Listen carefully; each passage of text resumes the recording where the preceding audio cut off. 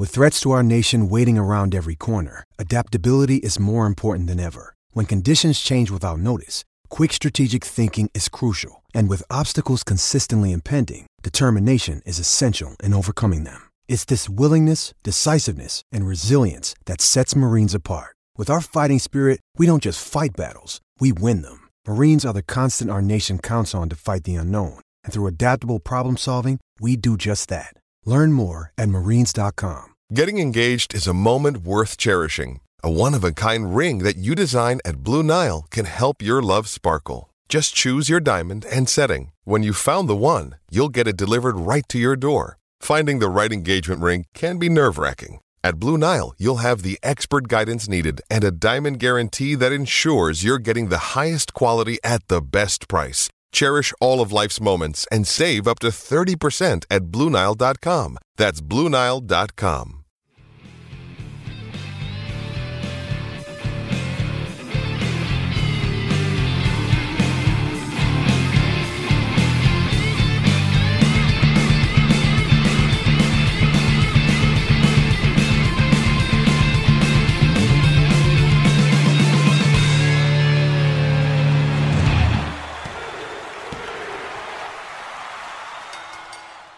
Welcome to WrestleWolf. I am Damian Gibson, and this is AEW Weekly until we think of something cooler. Joining me, as always, is the man, the mystery, the enigma. It's Matthew. How do you do, listeners? I'm trying to find a catchphrase or something. Good, Matthew.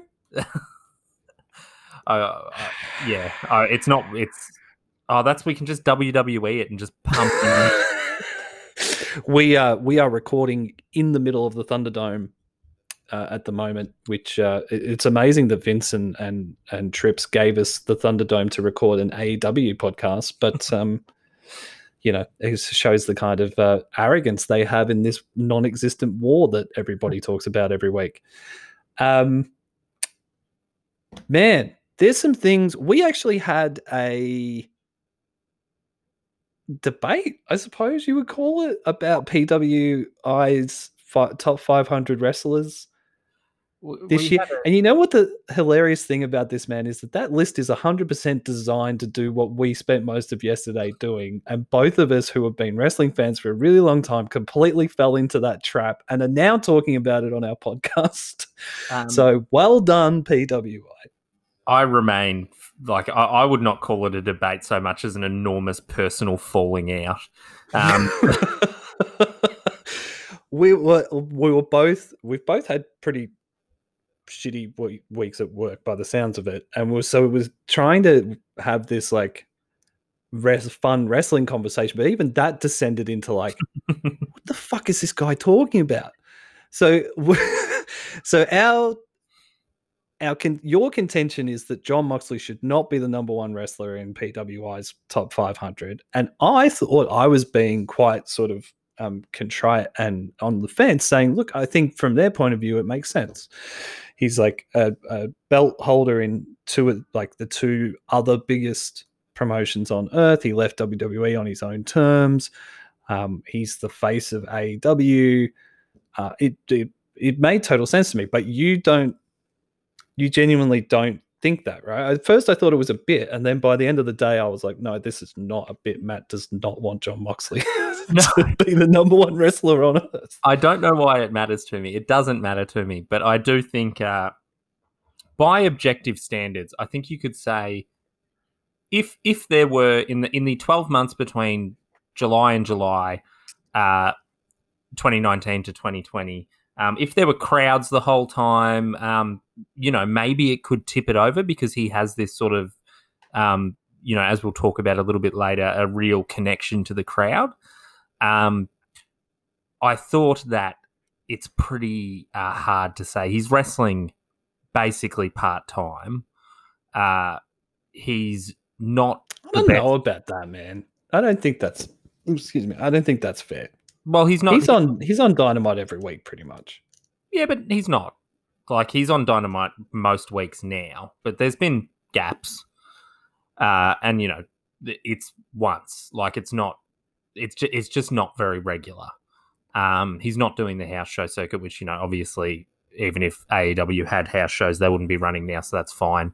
I think it's hard to say that he's not the best on the microphone in the world. He's not the best in the ring in the world. He's not the best combination of those two things in the world.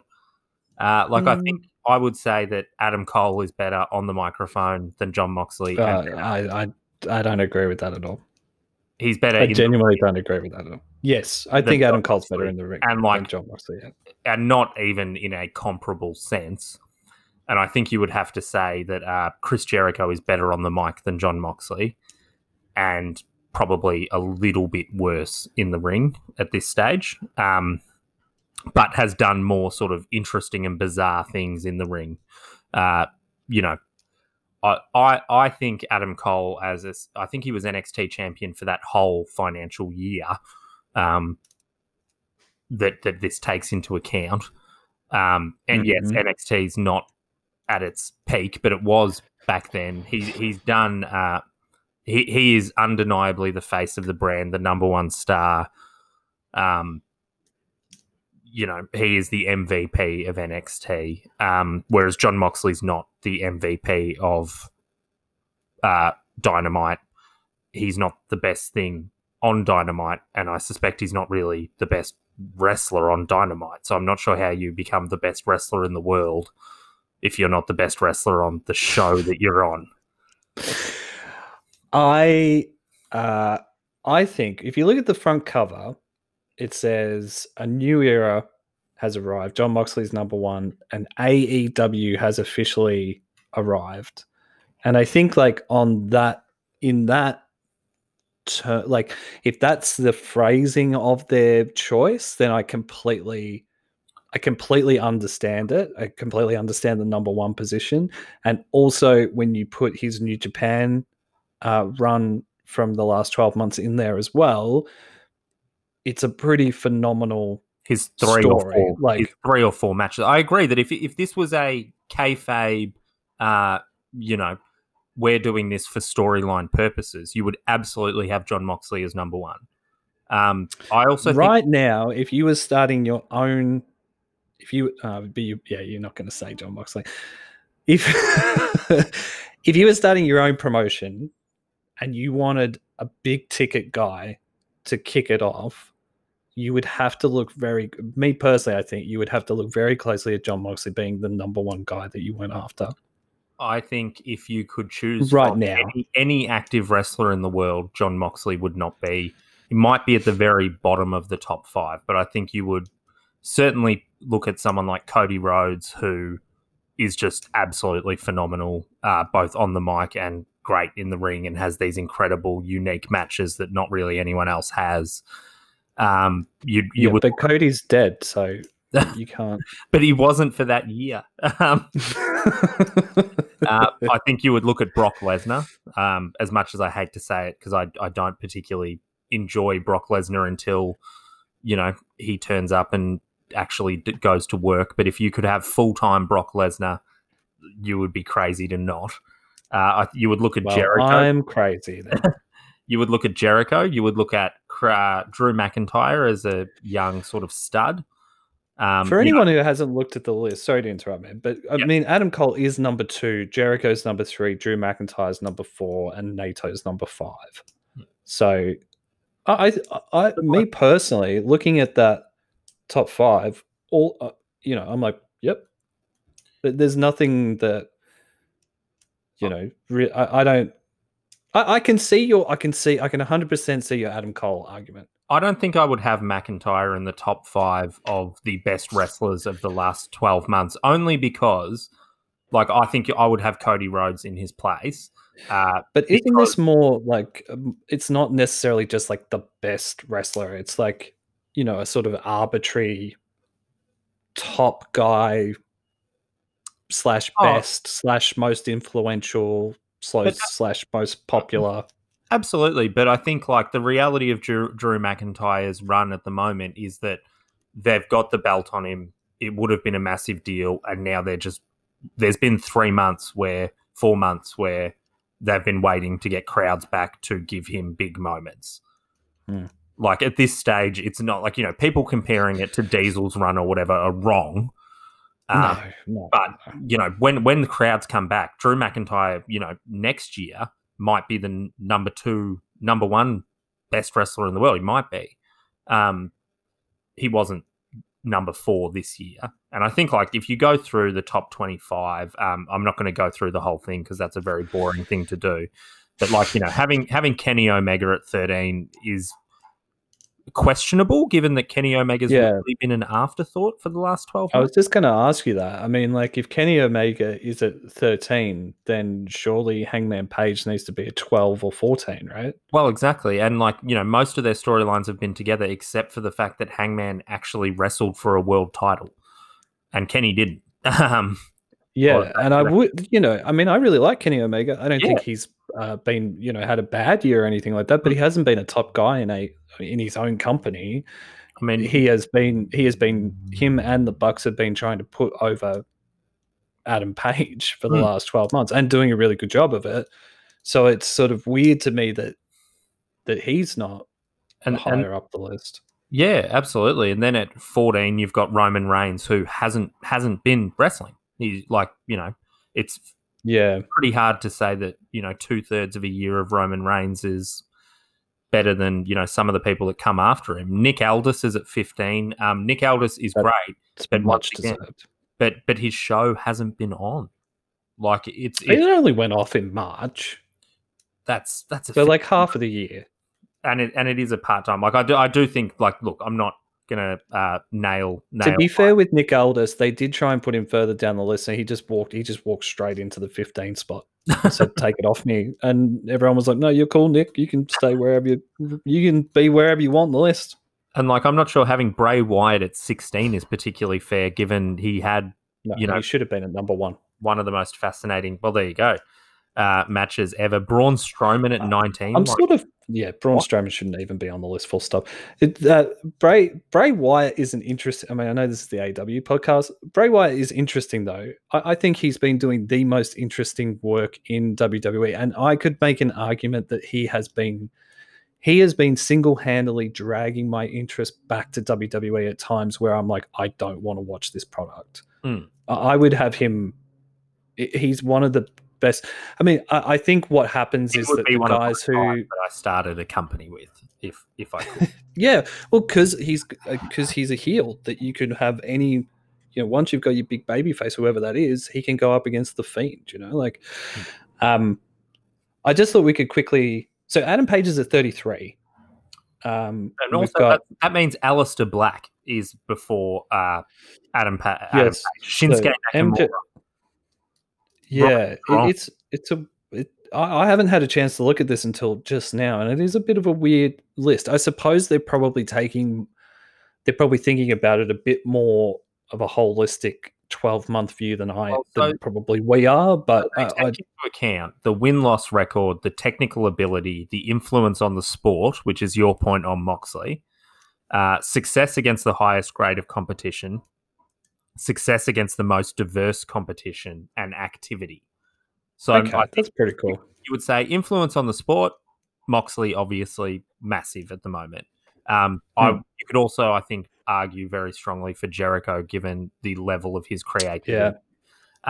Success against the highest grade of competition, both Moxley and Cole are probably even there. They were both champions for most of the year. Success against the most diverse competition. I mean, if you count just going to Japan for 4 or 5 times as diversity, then Moxley wins that. Activity. I mean, no one's hyperactive at the moment. Technical ability obviously is not probably at this point. Moxley's like he's not putting on 5-star classics. He's putting on good matches, but they're not, modern wrestling matches. And win-loss record, I mean, I think is almost irrelevant. I think it's stupid that they would take that into account. Well, that's kind of just an old trope. I don't mind it. Well, I don't mind it because I like top guys to win. But I understand that there's more to it Well, than no than that. WWE guy's ever going to be there then because they constantly are 50-50 booked. Yeah, I'm fine with that. I don't have any problem with that. Hey, I wanted to ask you, Brian Cage at 51, will there be retribution from Team Taz? You are the head of Team Taz. Will there be retribution from Team Taz to have the Machine mark that blow down in the list? When I first saw that, I was legitimately furious. But then I was like, to be fair, Brian Cage has been injured for almost the whole year. Particularly if it is July to July, injured for almost the whole year.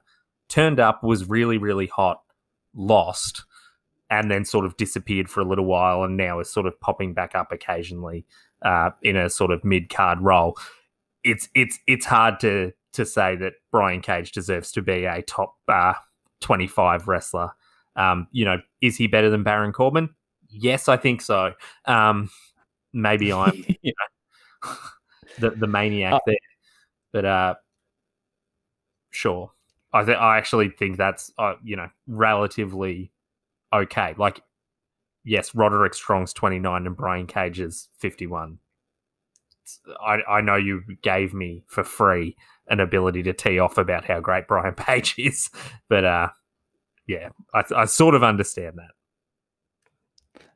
That is a very restrained Team Taz response that I was not expecting at all.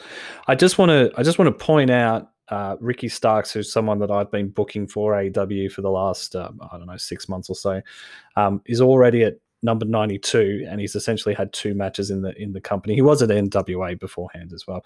But the most important thing I think in this list is I'll draw your attention to number 106, Matthew. That's right. It's 4,000 pounds of heavy metal. It's Warhorse, and I'm headbanging. I'm headbanging. That legitimately made me so fucking happy that he was that high up the list, and also is another reason why someone, for the love of God, signed this guy. Like, it's not happening at AEW. It's been 5 weeks now, and he hasn't got a contract, so it's not happening. So Ring of Honor, Impact, someone. New Japan, sign this guy. According to PWI, then, Karrion Kross, NXT champion, is only 10 wrestlers better than Warhorse. Yeah, well, I mean, that's being kind. I mean, if it was up to me, Warhorse would be number 1. It'd be Warhorse, Jon Moxley, The Fiend, and then Danhausen. That would be my top 4, and then no other wrestlers. I would have. That's it. No, the rest of you guys, no one made the list this year. Kylie, it's Kylie Ray was the top woman. Is that right? I was looking at Kylie. No, where is she? Oh God, I'd written this down. Now I've lost it. I'm like Sean Connery in The Medicine Man. She's she left AEW, didn't she? Yeah, she was someone that I noticed at the very first pay-per-view, and I was like, oh, I like her. And then something happened at AEW, and it's never really been disclosed what happened, but she left, and she's on Impact now, and I think she just won the Women's Championship at Impact, and she's the highest woman on the list. And I'm sorry, guys, I've completely lost where she is. You can look it up. She's great, though. And also, Impact are like doing some okay work at the moment. Like, Impact are good. Yeah, I've watched little bits and pieces of it. I like it. I don't need to see Tommy Dreamer, but other than that, I'm pretty chill. Tommy, he's all right. Shall we talk about Dynamite? Given we're let's talk about Dynamite because we're 17 minutes in. But anyway, I think people love. I mean, we love talking about that stuff, and I'm sure all the nerds who listen to us will be into that as well. Also, yelling at their podcasts. Well. No, you're all beautiful people, but the fuck, we like wrestling. We're nerds. Embrace it. It's good. Now, on commentary, we had Tony Schiavone and Jim Ross, and they are joined by Le Champion, the Demo God. This could be a very good commentary team. Well, I think it was this episode. It was this episode, but I'm saying, like, I think obviously with Excalibur, stuff coming out about Excalibur being a naughty racist boy, and he will not be back anytime soon, I don't think. They're obviously throwing a few things around to see what works and what doesn't. And I know I said this last week as well. Jim Ross has been on his best behavior recently. He seems to have his head in the game. As that's a Jim Rossism right there. But yeah, look, with just having that heel commentator there of the caliber of Jericho really really increased my enjoyment of the episode this week. And he's a really like old school heel colander. He's a heel colander. He's got that, like Jesse Ventura sort of, That's exactly what I was going to say. There you go. I stole it from your note. No, I'm not. No, not at all. I just it comes across like that. It's that real sort of like mischievous, funny. If you get it, you get it. Kind of heel commentary that I loved from Jericho. And in real life, he's also like a bit of a weird right winger. So it sort of makes sense to compare him to Jesse Ventura. He swings between just complete like naivety to a secret red hat, and it like on Twitter, and I can't tell whether it's like part of a heel gimmick or whether that's really him. Or I think that as a political statement, and we try not to talk about politics and stuff on this show, but I would not go to wrestlers for political opinions. No. Other than Daniel Bryan, like, boo. Okay, this is going to take a bit of explaining, so let me try and incorporate. I'd like to thank the AEW website results page for helping me out with this. We had a tag team gauntlet match, and the order of the gauntlet was determined by the official AEW rankings as of that day, of the day of recording. So essentially, Natural Nightmares took on the Young Bucks in the first part of the gauntlet match. Do we know how the Natural Nightmares have got to number 4 when you've got like Butcher and the Blade and it's AEW Lucha Brothers? It's unbelievable. Right. But also Chris Jericho referring to QT Marshall as QT Marshall. The whole this I've heard this idea that like the first match sort of sets the tone for the rest of the episode, and it's hard to break out of that. But I think this is probably an example of a match I didn't really care about, and I started to enjoy the episode more as it went on. So I don't know if that philosophy isn't necessarily true. You were never in doubt that the Young Bucks were going to beat the Natural Nightmares. No, not at all. It was almost pointless having them out there. I'm starting to resent anything to do with the Rhodes family besides Cody. I think that's coming across pretty strongly in the podcast the last few weeks, but I don't want anything. I don't care about QT Marshall. I don't care about Dustin Rhodes. I don't care about Brandy Rhodes. Like, if they want to come out with Cody, fine. But and also, weren't they all killed last week? So why are these two numbskulls, in the first match of Dynamite? Well, they wrestled like they'd been killed last week at least.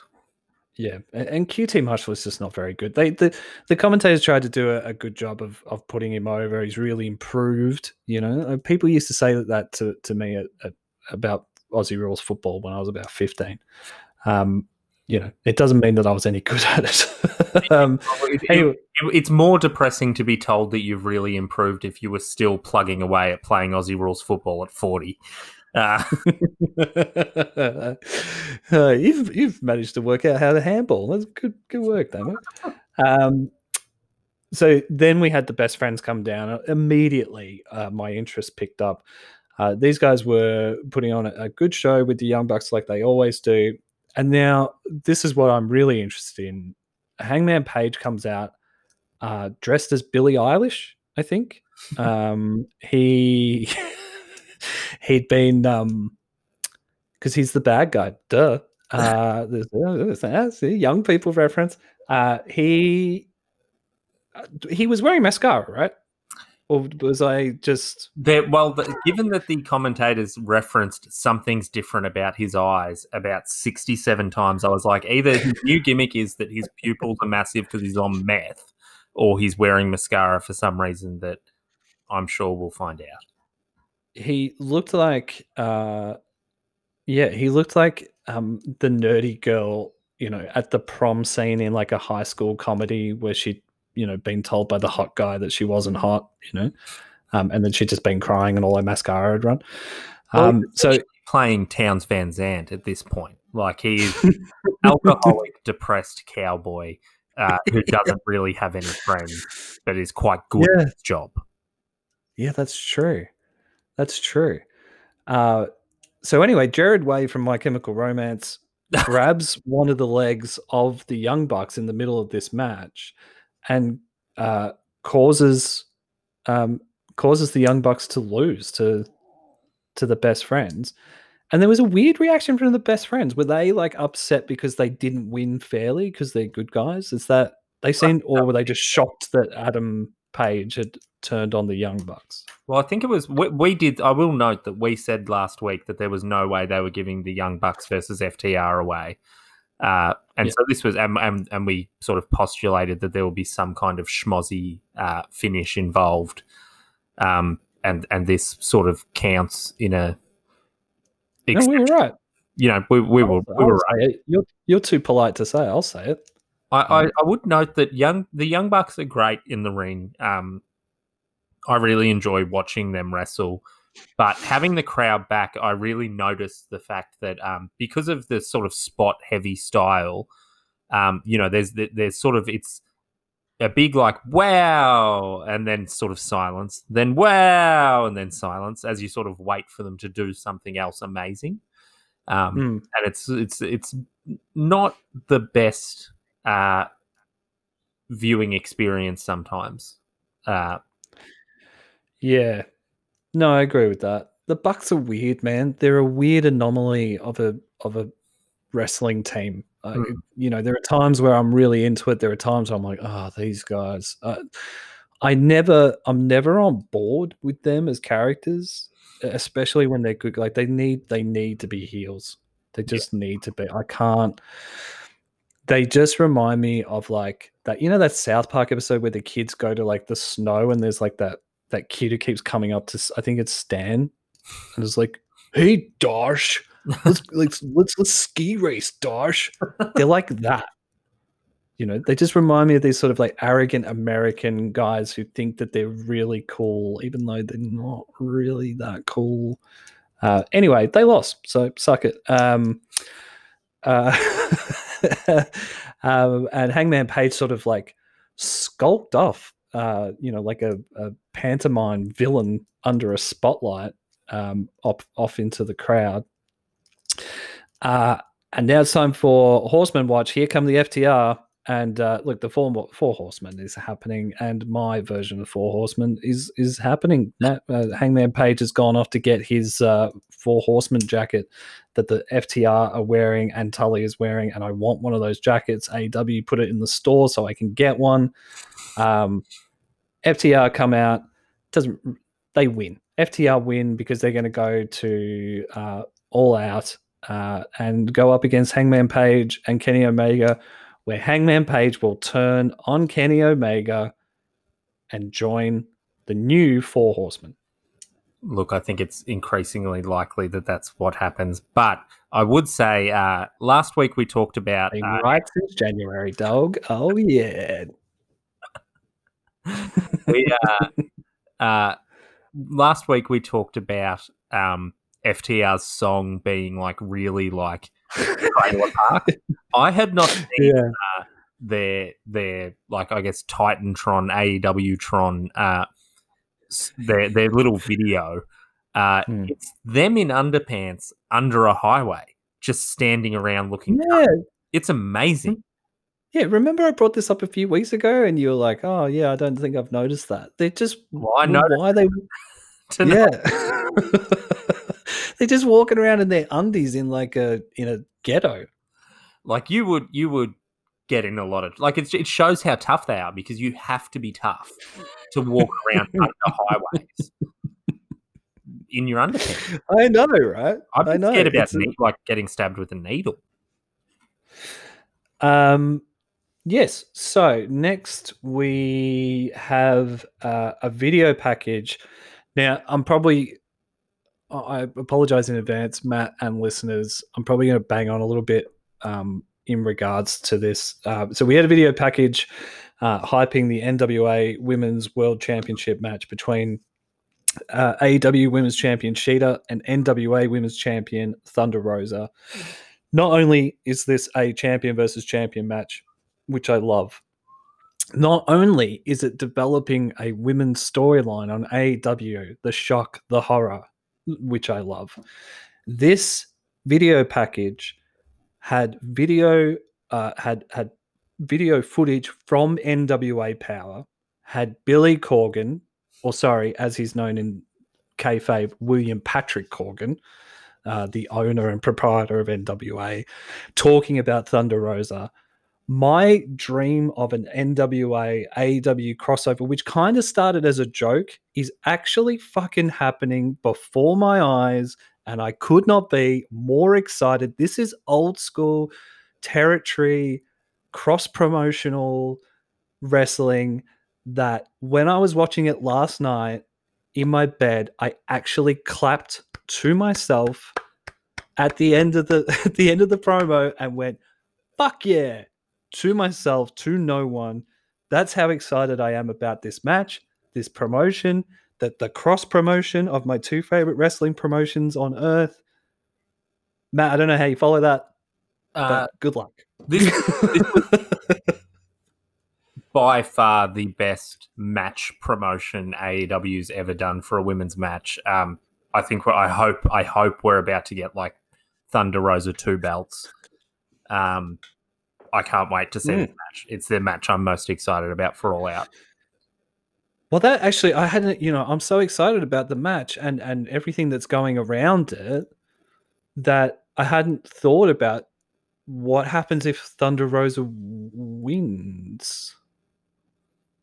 Well, the AEW have like a incredible figure. Like Sheeta's really, really good.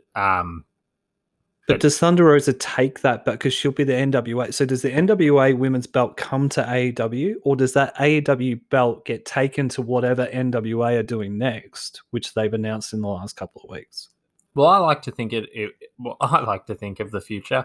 I like to think that that she will defend both titles on both shows. Oh fuck!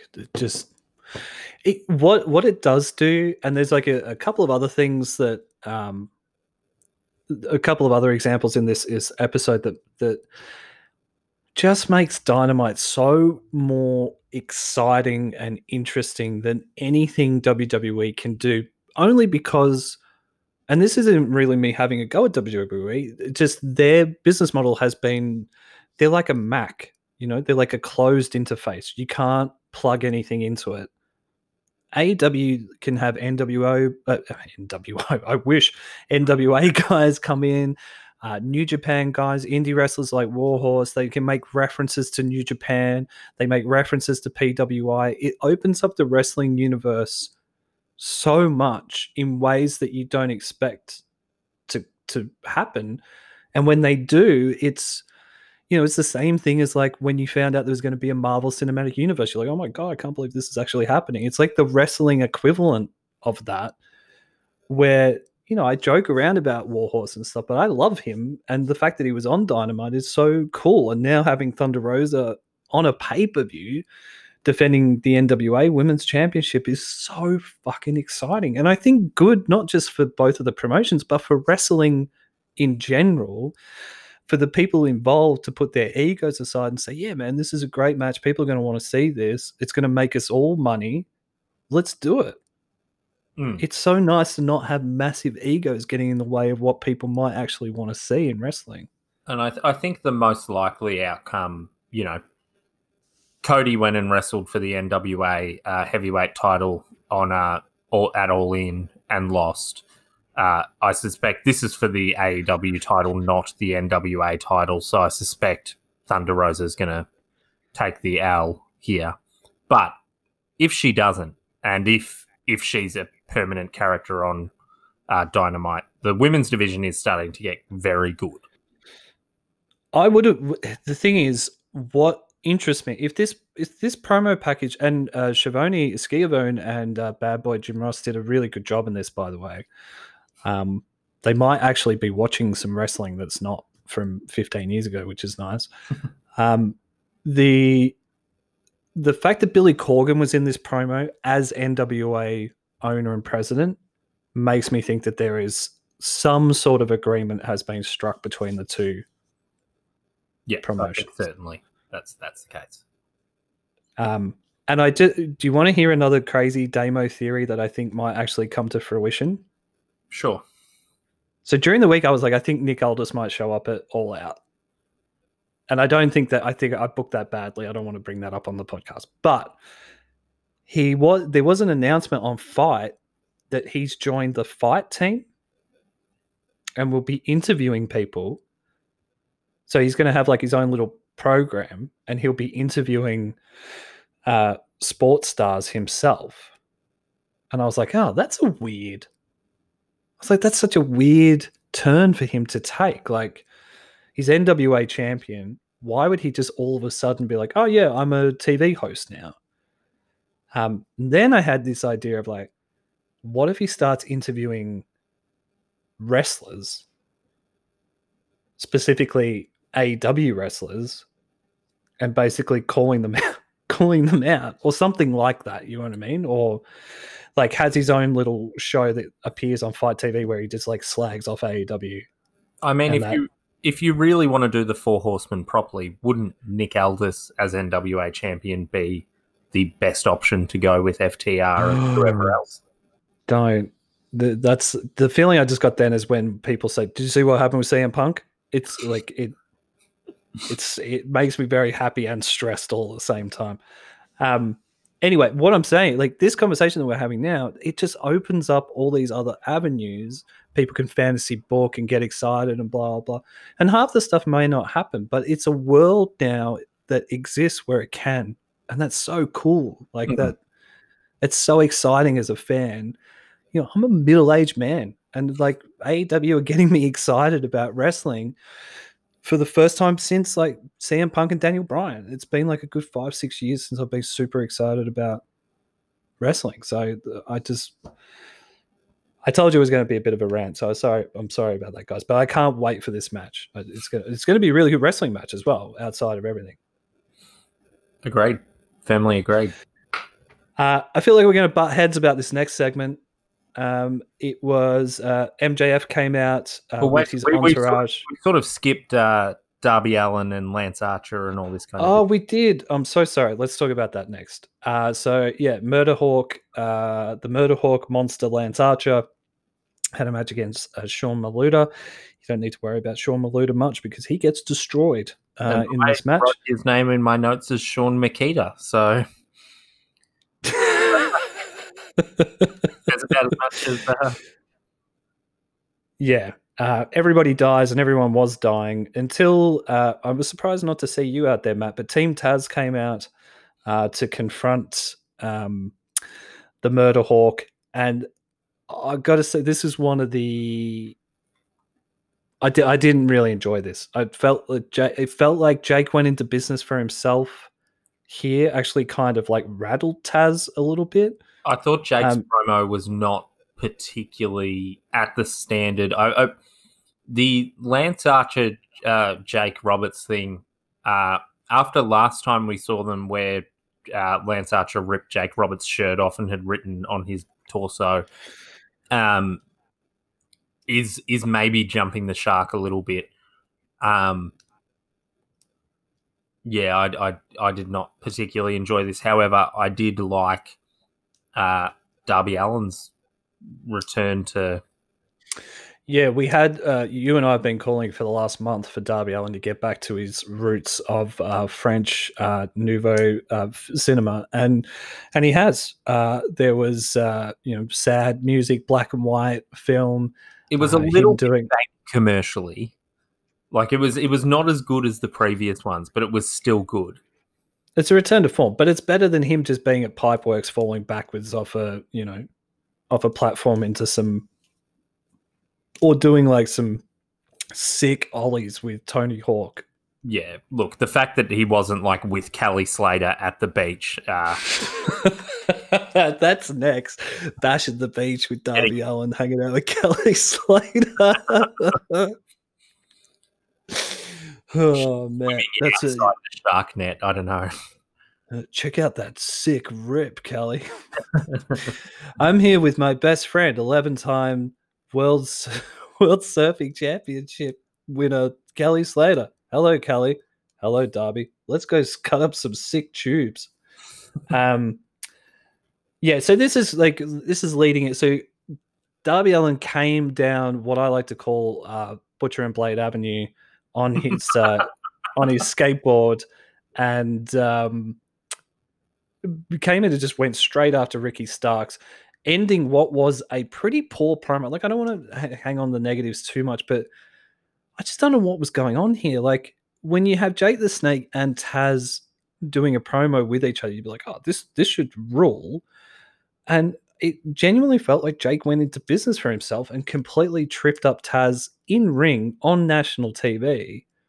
And I was just like, I don't know. Who knows what happened there, but it just came across as pretty amateurish. It would be something that WWE fans would point out and go, that's shit. Yeah, like it. Hopefully, I think it seems that they're leading towards they're going to have Darby and Ricky continue their promo, their rivalry, which is great, feud, and probably Archer and Cage, which could be fantastic in the ring. I'm into that. And if Jake and Taz are sort of up their games a little bit, it could be fantastic promo wise as well. Like that could be an exciting matchup on all levels. Oh, for sure. Well, Jake just needs to shut up when Taz is speaking. Yeah. That's all. That's an easy fix. He just refused to do that this week. It was really weird. Okay, now we have MJF, John Moxley contract signing for their match at All Out. A lot happens in this, but really, it's MJF cutting a really long.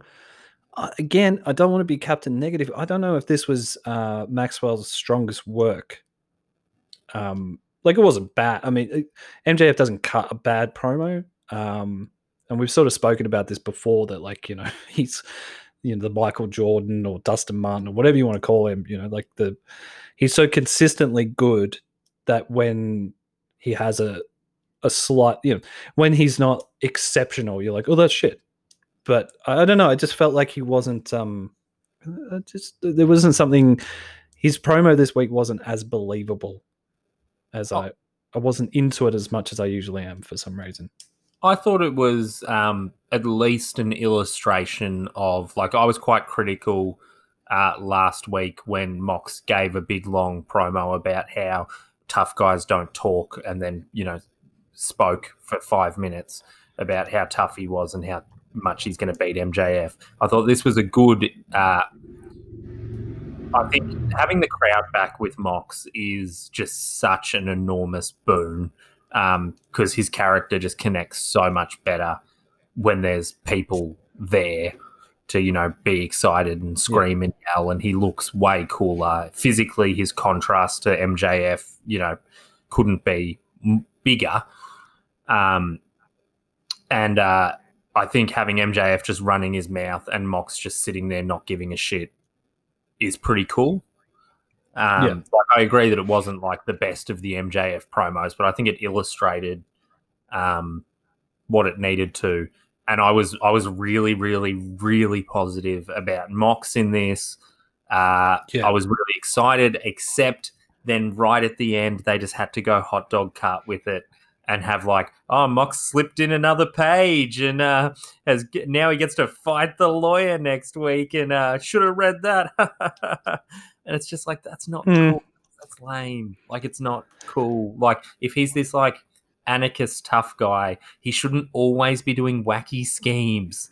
Like, it's just like, it is. It's hot dog carty. And like, I just like, I watched all these old Mox promos from CZW and I was like, this guy is so good. And like, when I saw him come out and the crowd react so well and him, interplay with MJF in this way, I was like, this is cool. This is going to be good. Like, this is going to be sort of, not a 5-star match, but it will be really enjoyable. And, I don't even mind if now the crowd are back. It's okay if Mox is the champion. Like, it's a little bit more interesting.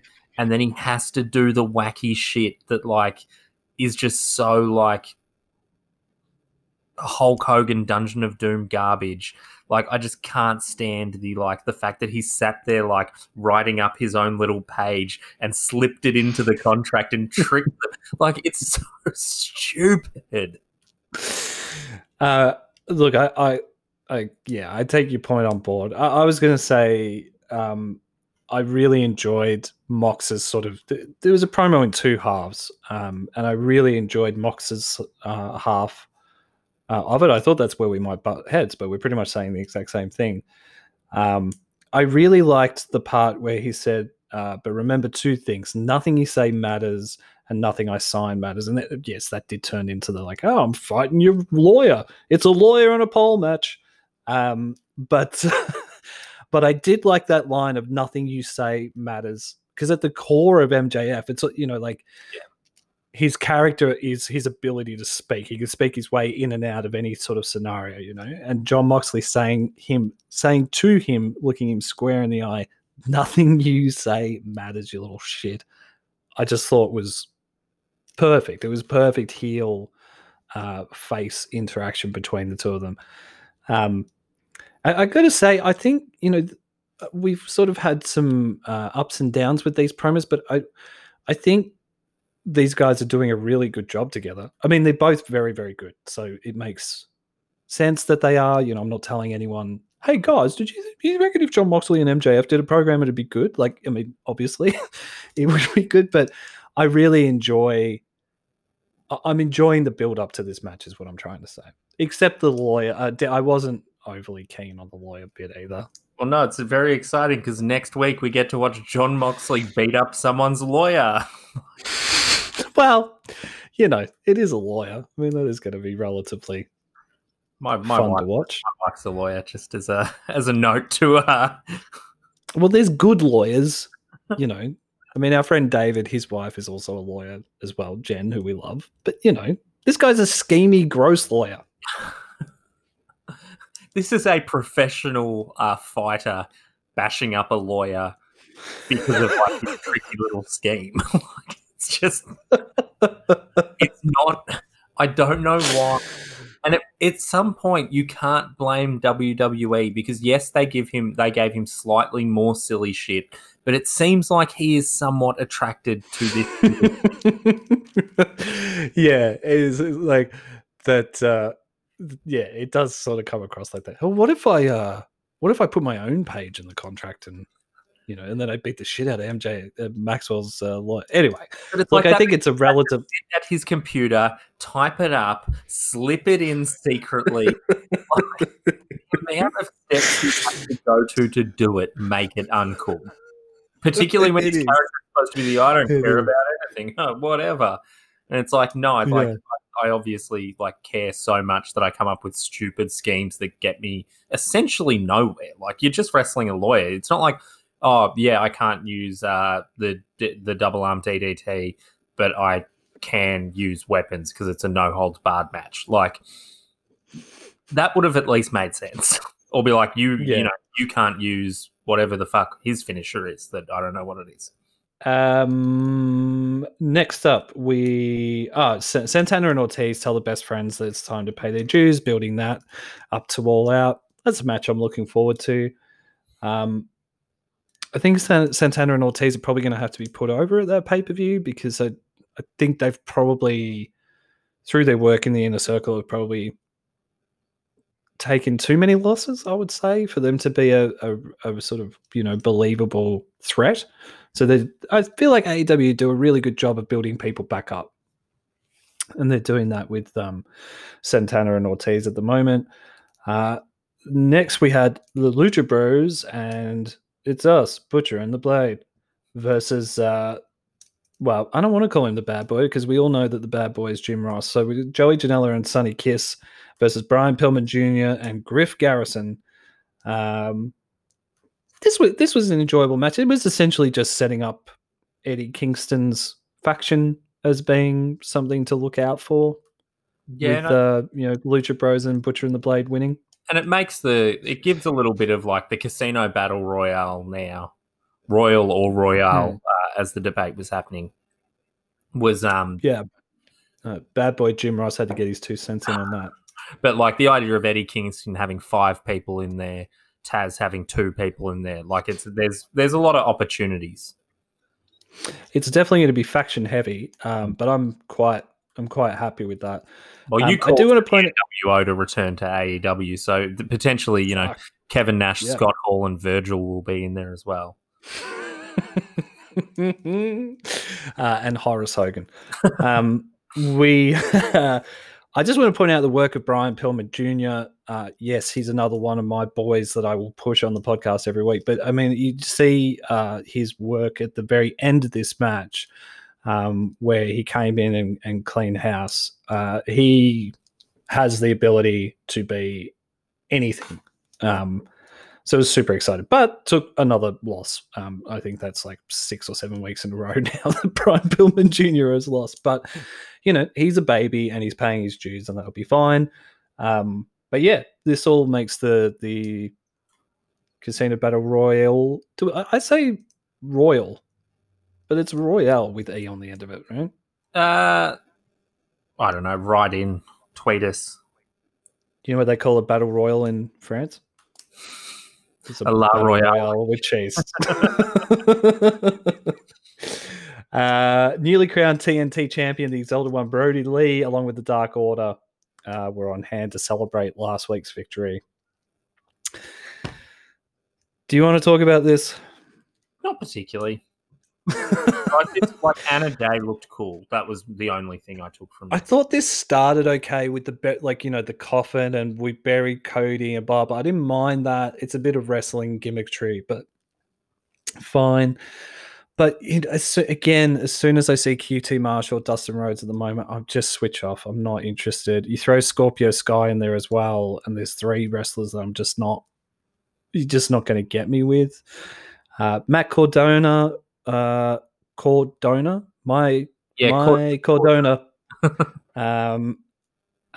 is back and looked kind of big in this, but again, I'm not super. I think they're probably pitching towards a Cardona,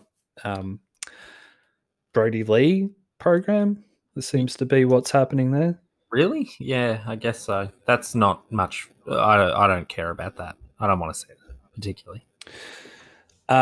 This little bit, I know we're sort of running along for time, but there was a lot that happened in the episode, and I kind of want to essentially the Bucks confront Hangman Page, who's hanging out at this bar at Daly's place, wherever this bar is that Hangman Page just hangs out at all the time. And it looks like really quite like fancy. Yeah. Like, who's stocking it? Is it his? Is it Tony Khan's? Like, I don't it's strange. Anyway, the Young Bucks confront him and do some sort of I thought this segment worked, but there was some off the cuff acting, especially from Matt Jackson, that was a bit but it worked. I think overall it worked. He's out of the Elite, which I don't know what that means. He can't be in a Stadium Stampede match with the Elite. He can't be on Being the Elite anymore. Well, Brody Lee's on Being the Elite, and he's not in the Elite. I don't want to, really challenge you on that one there, but maybe that's what it is. Right. They're not friends anymore, so they're not going to accept his like funniest home video submissions. I thought that segment was pretty good. Yeah. The shattered mirror imagery, it's a bit sort of undergraduate, but still cool. I like it. I liked it. Next up, we had the handicap match. I enjoyed this, man. Big Swole versus Britt Baker, and Penelope Ford, and Kip Sabian, and Rebel. I know I've mentioned it before, but Swole's music fucking rules. So good. I really like Big Swole as a character as well. She's just like a badass face. She kind of terrifies me a little bit, but I also like that. And she managed to get, obviously there was a whole bunch of shenanigans on Britt Baker's part. She managed to get the win, and will take on Britt Baker at All Out. Were there any particular moments in this segment that you want to point out? Look, I loved this. I thought it was great. I really liked Same. that Big Swole just flattened Kip Sabian because in a kayfabe sense, the way they've built Big Swole, she should be able to flatten Kip Sabian. Yeah, and it continues the trend of all the top women in the company knocking Kip Sabian out. Sheeta's done it. Big Swole's done it. And, Britt was absolutely on point as just the most unpleasant, wonderful person. She may have, it was a very small moment, but it may be one of my favorite moments of AEW so far, when she's in her wheelchair and the bell rings and she says, "Go get 'em, girls," and then hums the first few bars of Shania Twain. It made me laugh for a really long time. But it also, to me, shows like that they're all having like just fun, like David and I used to talk about this on the old wrestling podcast all the time. When you saw wrestlers who were into a program that they were doing or were in an environment where they were happy, that shone through. And this is happening with, it feels like everybody on the roster, but especially Britt Baker at the moment. No, absolutely. And then we finish up with Matt Hardy versus Sammy Guevara in a tables match. I enjoyed this. I don't know. I've kind of been conditioned with tables and ladders and chairs. Oh my, that they're all a bit meh. This went for about 3, 4, 5 minutes. Yeah, no, I'm saying like just whenever it happens in WWE, it's always like, well, nothing's going to happen here because it's PG and blah, blah. But within 30 seconds, Sammy was busted open. Matt got the shit kicked out of him. Like this genuinely felt like these guys were taking pretty serious bumps again, especially for a Wednesday night. I hate seeing Matt Hardy dressed like young Matt Hardy. Like I just find it weirdly uncomfortable. When he pulled... Sorry, man, you go. Oh, I was finished. You go. Oh, I was going to say, when he pulled out the deleted, the table, so you had to get your opponent through a table to win, and Matt had gone to the trouble of graffitiing deleted onto a table to put Sammy through, which he ended up going through himself. But when they had the bird's eye camera view of the table, you could also see Matt's receding hairline, and it made the clobber that he was wearing look even more ridiculous. So you can see all his grey hair and a bald spot appearing, but he's wearing his like cross-colored jeans and his raver shirt and jeans. Like it's he's got his outfit from Ministry of Style on Brunswick Street in Fitzroy. There's a localized joke for you. So Sammy puts Matt through the table to get the win, and then out of nowhere, Orange Cassidy appears and starts beating down on Chris Jericho, and we have a perfect WCW finish to AEW Nitro, where you've got Tony Schiavone and Jim Ross saying, "We've run out of time. We'll be back next week for AEW Dynamite," which is like actually how Nitro's just end. Yeah, exactly right. And Chris and Orange Cassidy are beating the hell out of each other. There was some pretty poor ref holding wrestlers back work in this. Yeah. Not to be Captain Negative again, but it was so noticeable. I couldn't help but note it down. Overall, I think this was a good episode, though. No, I really enjoyed it. There was only a couple of small gripes. But yeah, no, it was All Out is something that I'm genuinely looking forward to, and it's just AEW Dynamite are at this point now where everything just works. It's just a well-oiled machine. You know, you don't get a bad episode, even when episodes are not the best. It's still very good. And I think we're obviously going to get next week on Dynamite before All Out. You know, Kenny and Paige interacting and things like that are, you know, you sort of want to see. Brody Lee's obviously going to need to have a challenger for All Out. Yeah, there's a fair bit of story going on here, and that's what, you know, I mean, people quote this a lot, but Cody was like, before, when Dynamite started, was like, you got to do the work to make it work, and that's what Dynamite do. You know, they do the work every week with telling stories, but also like putting on good wrestling and keeping you interested. So, man, we are a couple of AEW marks. Let's. That's it. That's the whole show. I want to. So, you got something you want to? No, this is our longest episode ever. This is it's a long one. Yes. Just thanks for everyone who's listening, especially to the WCW show. If you haven't checked that out, check it out. It's something that me and Matt actually genuinely love doing. Not that we don't love doing this, but we probably love WCW just a touch more. You can follow us on social media at WrestleWolfPod. You can email us at WrestleWolfPodcast. Rate and review. That does genuinely make a difference. We were up in the top 20 wrestling podcasts on iTunes like 6 weeks ago, which is fucking ridiculous. But anyway, if you can help us get back up there, we want to be number one, baby. So if you can help us get back up there, that'd be great. We're coming for you, and Gervais. Yeah, Ricky Gervais.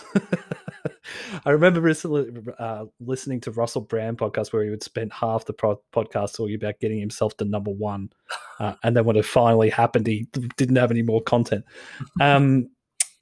Yeah, so that's it. We'll be back with just subscribe to the feed and you'll get WCW Nitro Reconsidering. You'll get WWE Weekly, where I sound really depressed for 25 minutes every week. And this show, AEW Dynamite. Rest in peace, fans. Pepe's dead. We're really trying to find catchphrases to. See ya.